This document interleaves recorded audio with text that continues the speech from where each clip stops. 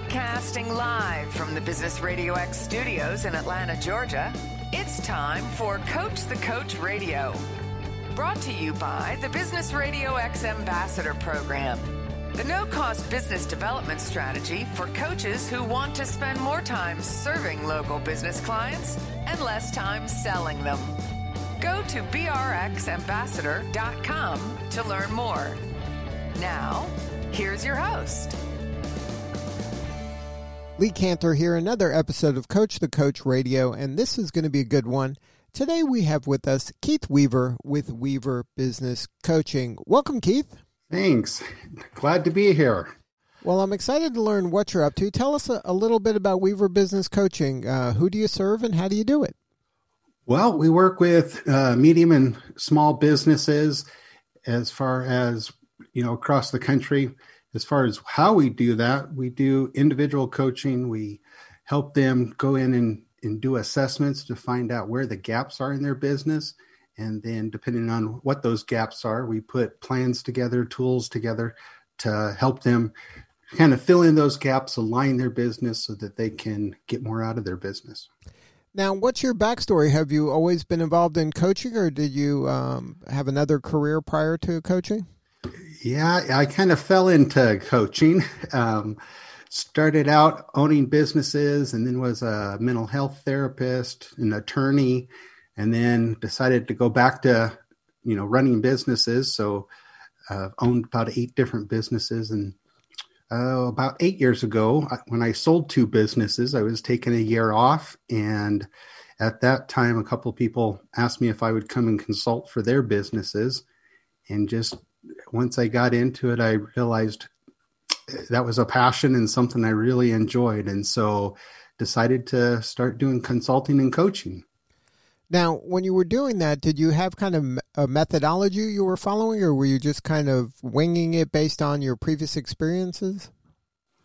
So I did go and get certified as a growth coach, a business coach, and used their system. So I used that. And then I also actually got into a mastermind with other business coaches where we worked together to develop content and, use each other's ideas to develop things. And so for about the first 4 years, that mastermind was just invaluable to really develop processes and work with clients and find ways to really improve things. So really, I'm a big advocate of masterminds for coaches or for any business owner. Yeah, I agree. I think that's kind of a missed opportunity for a lot of folks. They don't realize how much power there is into collaborating with other people, that it may seem like in some level you're competitors, but you really can be more collaborators.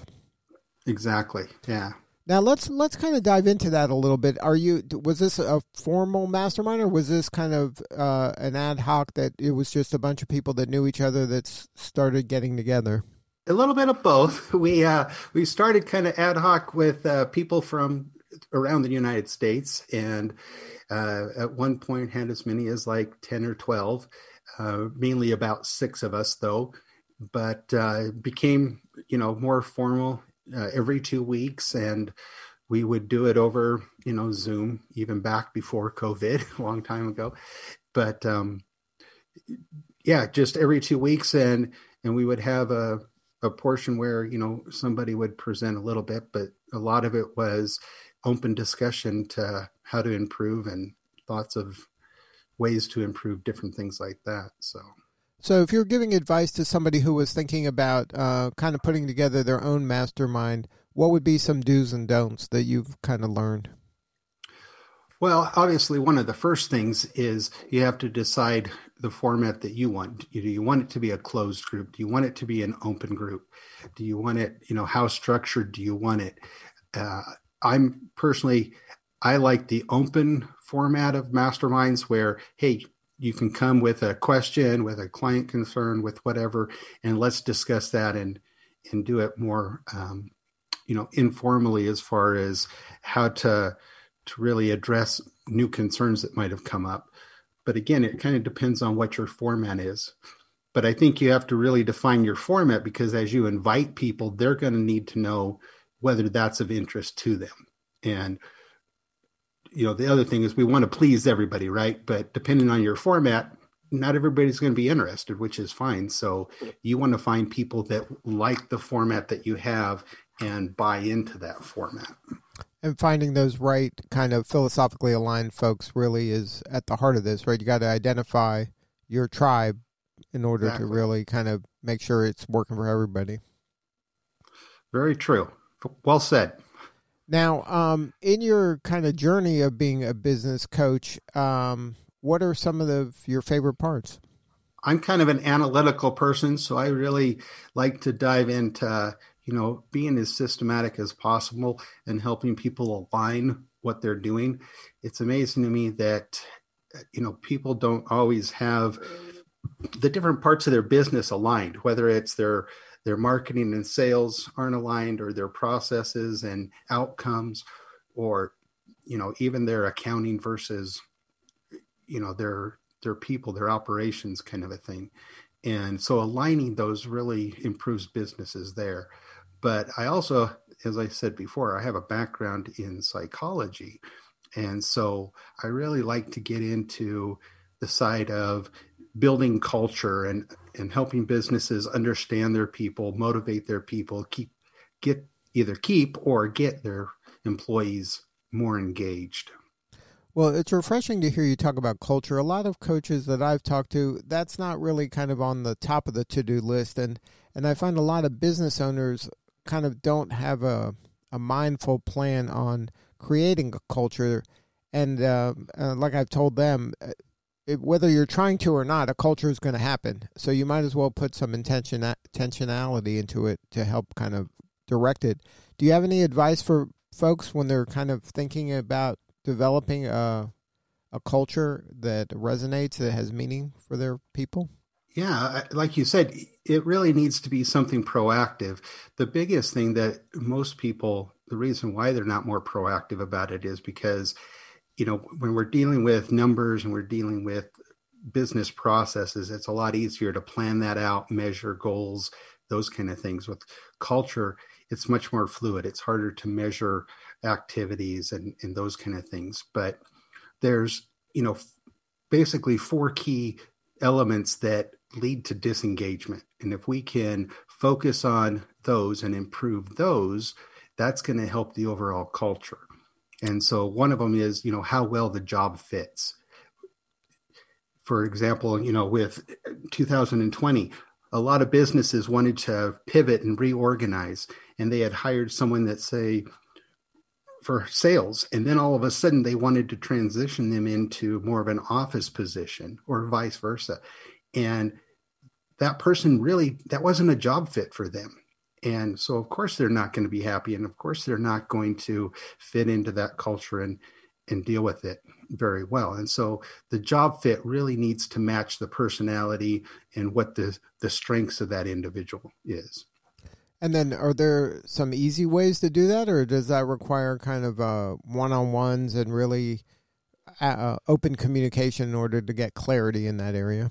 With Weaver Business Coach, we actually use some, sophisticated tools in doing assessments to help people assess people before they get hired, but then also employees ongoing, so that they can really understand what drives them, what their strengths are, so that they can make sure that job fit is aligned with what their job is and how to really benefit from that.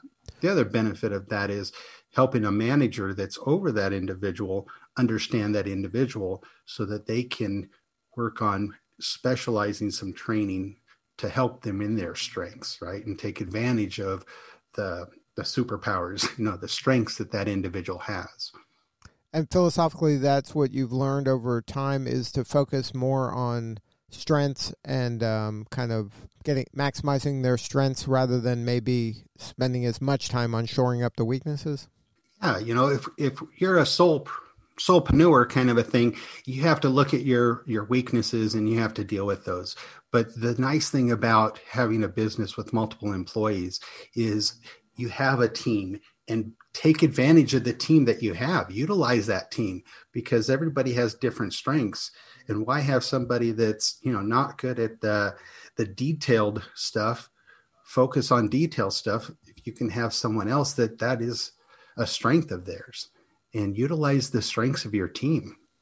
And then your assessments help that entrepreneur kind of identify, okay, this person's superpower is that service that fills in a gap in my overarching needs.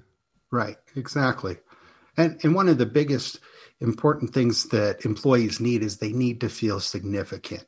They want to feel, obviously they're there for a paycheck, but they're also there to feel significant, like they're contributing to the overall business, to the outcome of things. And if you're utilizing their strengths and really taking advantage of, so to speak, what they're best at, they're going to feel that significance, and they're going to feel that engagement with the business.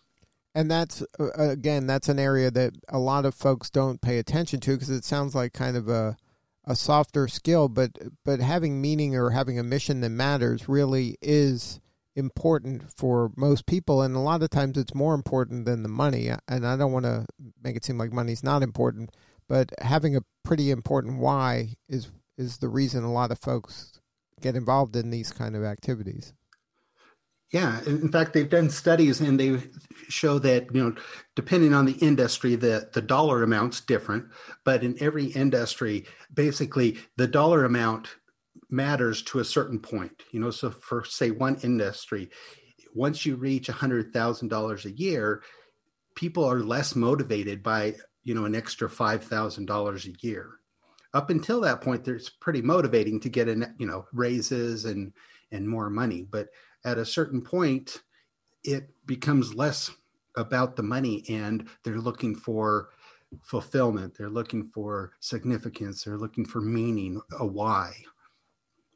Now, when folks are working with you, what's the pain that they're having right before they hire Weaver Business Coaching? Like, what is kind of some of their areas they're struggling in where your firm is the right solution to help them get to a new level?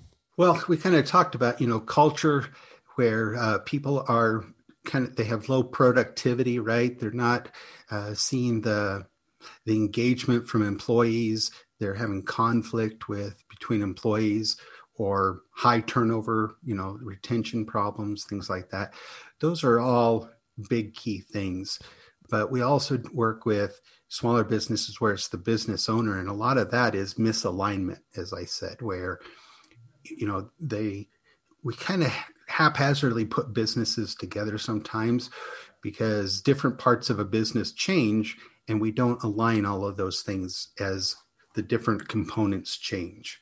And that's where, looking at the business as a whole, taking that step back from an outside objective perspective and saying, okay, where are their misalignments? And so they don't necessarily see the misalignments, but they feel the pain of things just not running smooth, putting out a lot of fires, and not seeing the potential come from the business that they know is there. Right. So the symptoms for them are they may not be kind of defining it in the way that you're solving the problem, but the symptoms for them might be, wow, we sure are turning over a lot of employees here, or we haven't hit our sales goal in 3 quarters. Like, those might be kind of things that they see, where the solution might be what you were saying, culture or misalignment. Right. Exactly. So now when you're working with a new client, what does that kind of first session or sessions look like when you're onboarding them or making sure it's the right fit? So we do consultations, and in that consultation, we'll do some different assessments, try to find out what their gaps are. And then once we start assessing and finding out what those gaps are, then we address, what their goals are. And some clients will come in and say, we have this very specific goal.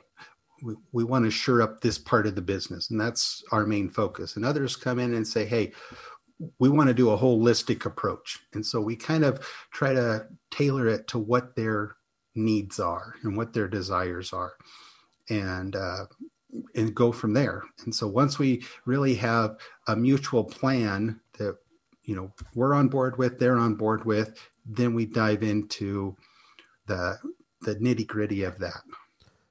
Can you share a story? Don't name any names, but when someone was working with you and they had a challenge and you helped them overcome it? Sure.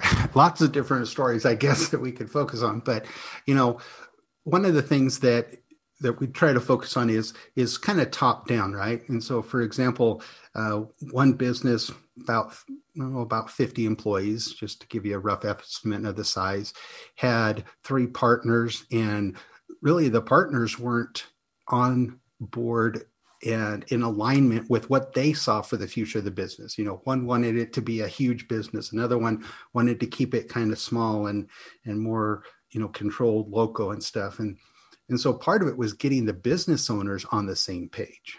And then once we were able to do that, then we could align all the other kind of components.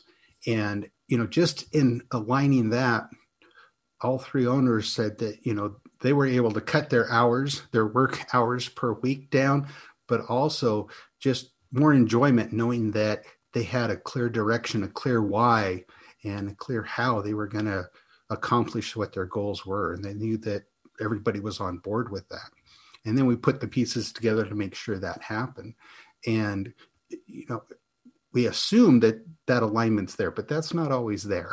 And so we have to go back and make sure.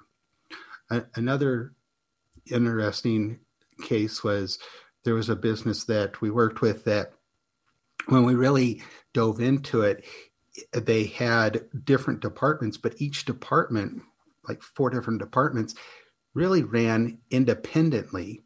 And as we looked at it, there was a lot of overlap. One department was doing some of the things that the other department was doing, and they were overlapping.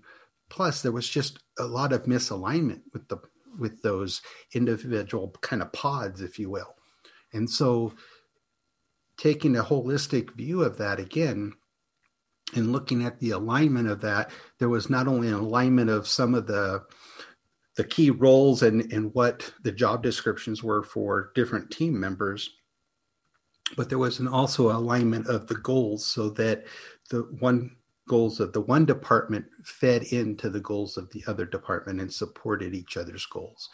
And when we did that, I don't remember the specific numbers, but, in just a year, they grew like by 150% and were just killing it in the market.